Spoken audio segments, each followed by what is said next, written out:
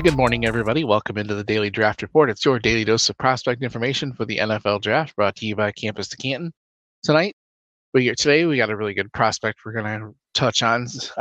We've been going before show. We were talking about his pronunciation. I'm going to go with Siaki Ika, defensive tackle from Baylor. He is sometimes called Apu, which is much easier, Apu Ika.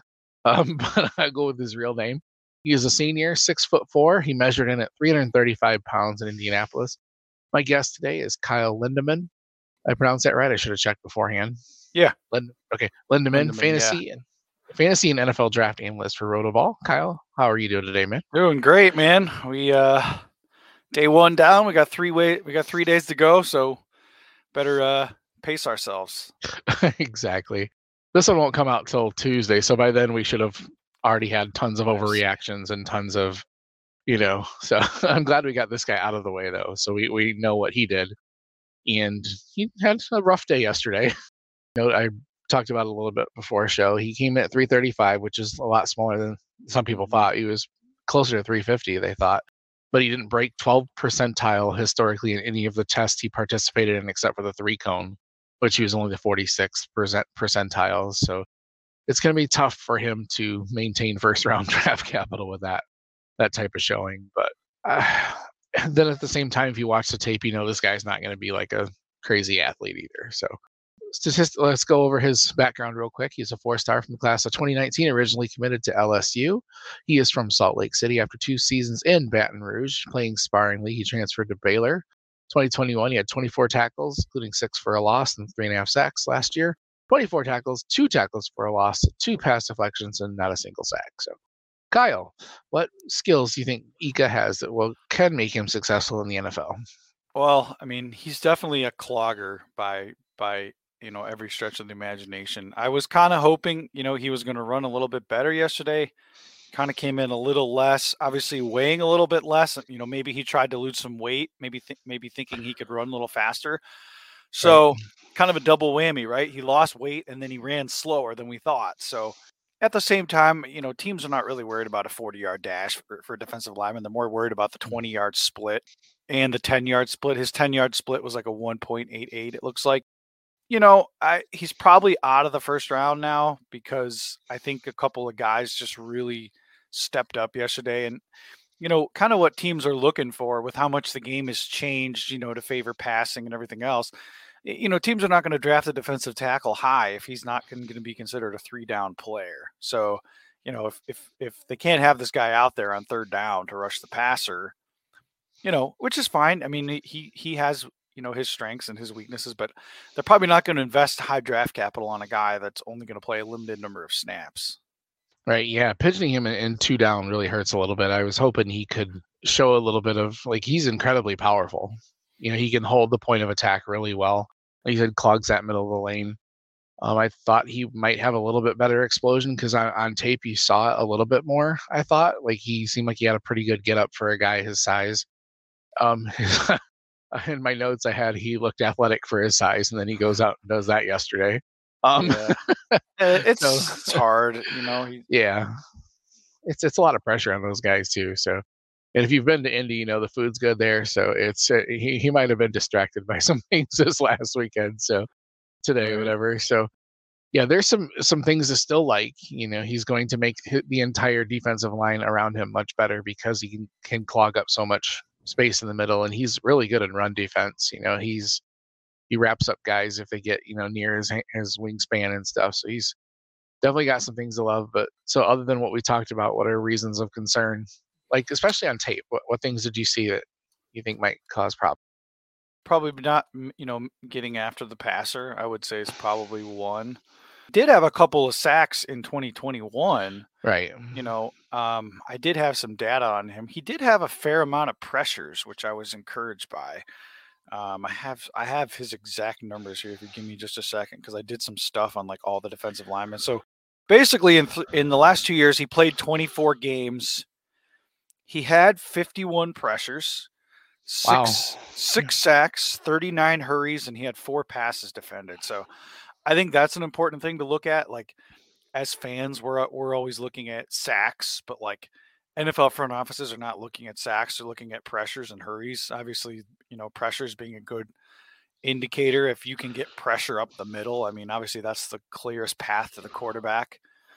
We just don't have a lot of guys that can do it consistently. So I don't know that he's ever going to be like an 8 or 10 sack game guy, but I think he can get after the quarterback. Yeah, I mean, as far as statistically, if you get 30 tackles and 5 sacks out of him, you'd be super happy, and as far as statistically, but it's not going to show up in it statistically. So you see, what kind of roles does he think he'll fit, and do you see any teams he'd be a really good fit on that you can think of, or? I mean, he feels like an AFC North kind of player, right? He does. I mean, the Browns need interior defensive line help in the worst way. I mean, they might have the worst defensive tackles in the league, and I think maybe he may not fit Pittsburgh's scheme. I could see Baltimore being involved. They kind of run multiple defensive fronts, so yeah, and he probably feels like maybe a later second, maybe early third round pick. I don't think he'll really fall much further than that. He's got a lot of experience. I think teams like that, he's not like Right. a one year wonder guy. I would say that I could see him going somewhere like the Ravens for sure. Because all those years they had Haloti Ngata kind of plugging up the middle. Obviously he's not going to be drafted that high. Haloti Ngata was like a pretty high first round pick, but I kind of get similar flashes from him. Yeah, this is upside, I think. Yeah, as the ceiling or whatever. I like that. Yeah, he does feel like that. And then we had talked about it also before show. He had been consistently mocked late in the first round, and I just can't see that happening after this showing. I mean, you'd have had to have, especially like you said, with guys like a Dewar having a really good day yesterday, and Breesy, and it just. He needed to probably do a little more to secure that. So I think he's probably mid-second, early third at the latest. For sure. He's still a guy like his size is going to be pretty impressive, pretty well needed. So do you have a player comp for him, or? Yeah, I mean, Haloti Ngata probably his high end. I don't know if you remember Paul Solai, however you say his name. Kind of had him comp to him a little bit. Maybe a little bit like a Danny Shelton too. Right. I kind of remember him.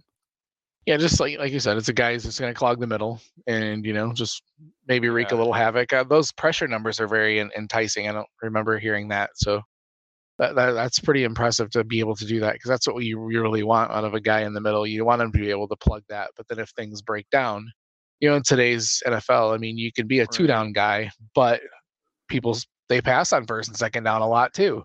You got to be able to translate that to power to be truly successful. I mean, if he really can't, then I don't see him being on the field hardly at all. Right. Other than obvious running downs and obvious, right, goal line situations, things like that. So yeah, I mean, I think what makes it hard with these guys is like they're not always the kind of guys that are going to show up on the stat sheet. Right. You know what I mean? So like a lot of guys is just they're clogging the middle, they're freeing up the middle linebacker to be able to make plays. So I mean, think about, I'm going back quite a ways, but like think of guys like Ted Washington, Tony Siragusa, Sam Adams. Yeah, Sam. Yeah, rest in peace. Sam Adams, like guys like that. They didn't have they didn't really show up on the stat sheet, but like they really disrupted the line of scrimmage. When the Eagles took Jordan Davis last year, I was super impressed by him. Obviously, I don't think Ika's on that level of prospect, but like someone like Jordan Davis just completely just dominated the line of scrimmage and disrupted like every play. It may not show up on the stat sheet, but like when you're watching it on tape, you're like, oh my gosh, this guy's awesome. You think Ika's better than a 3-4 then, or? I think so, because I think a 4-3, he's not going to be versatile enough. I mean, you still probably could, but I think I'd rather see him in a 3-4 where he can really eat up the middle there. Yeah, he had a 7.8 on the 3-cone. His 20-yard shuttle was like a 4.99. Doesn't look like he jumped, and I don't think he did the bench yesterday. But some of these offensive defensive linemen, especially if you're someone who has really long arms, it's really hard for those guys to do the bench. So, right. I don't really put too much stock in. Oh yeah, I mean, he's strong. You watch the tape, you can tell the boy's strong. All right. Well, thank you, Kyle. Thanks for coming on. Yeah, I know the defense. The defense isn't always as exciting to talk about, right? Everybody loves offense, but I think I like talking them, but I'm definitely, I love linebackers and safeties a lot more, than I don't know. I like to see how they impact the game. Where the edge rushers are usually they're fun too, and those are like the more sexy. I'm definitely a linebacker guy. I love talking about linebackers. So Yeah, I and think you had Kalijah Cansey had a he had a really hell of good a good day day too. yesterday. Yeah, He came in over 280 and he ran well. Brian Breesy, obviously, I think did well too. yeah. So it's a very deep draft. I think that there's probably not much difference between like pick 17 and like pick 45 in my opinion. So I think Right. the Seahawks and the Lions, they got 8 of the top like 53 picks. I think those teams really stand to benefit the most. It's probably the kind of draft I would if I was in the first round, I'd want to trade back. But if I'm in the third round, I would want to trade up and try to get another guy before the drop off.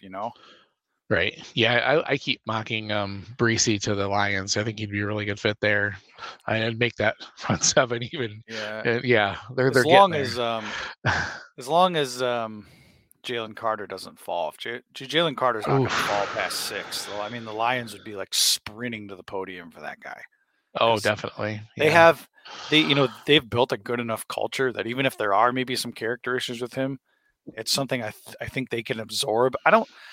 It's hard to say. He almost kind of feels like he's the Laramie Tunsil of this year's draft, because some people were kind of comparing him to Henry Ruggs, and I don't like that. I mean, yeah, especially from some of the attorneys I talked to, I would say, for anyone who wants to stay plugged in that situation, Drew Davenport is like a really good. Drew's amazing. Yeah. So he provides a lot of good stuff from a legal perspective. But yeah, I appreciate you having me on, man. Right. Yeah. It sounds like Carter. I mean, we don't know the whole story, but it sounds like the situation got bad, and he's like, I'm going to protect my stock and get the hell out of here. And can't tell me 99 of 100 guys in his situation would have done the same damn thing. So Right. Obviously not perfect, but I don't know. We don't know everything yet, so I'm sure. I hate that it comes out right now. Like why have we sat on this for 2 months? Like Yeah, I think damn it. just teams are investing, multi-millions of dollars in this guy, so they're basically hiring the best private investigators around the country to look into all this. Right. That's partially what it is. Oh yeah. All right, Kyle, tell everybody where they can find you on Twitter and what you're working on. Yeah, it's Luck is Made FF. I got my link tree on there. So right now, just mostly doing a lot of draft stuff, kind of slowly working on getting my YouTube channel up, talking about a variety of NFL topics. I'm not really going to plunge into a lot of the fantasy stuff and probably till like middle of June, because that's just not really where people are right now. They're not really thinking about that as far as redraft goes. But yeah, Dynasty, got a couple of Dynasty rookie drafts coming up, and I think I got the 101 in one league via trade, and I'm kind of excited to have Bijan, because I feel like and Bijan's going to be so expensive, he's going to be hard to trade for, so at least like I already got him. So yeah, I don't think I'm going to get him anywhere, unfortunately. So oh well. I play a lot of C2C, so he's already gone in most of those. So I mean, he's not even. All right, you can find me on Twitter, FF People's Champ. This podcast, Daily Draft RPRT. Thank you all very, very much for listening. We'll talk to you tomorrow.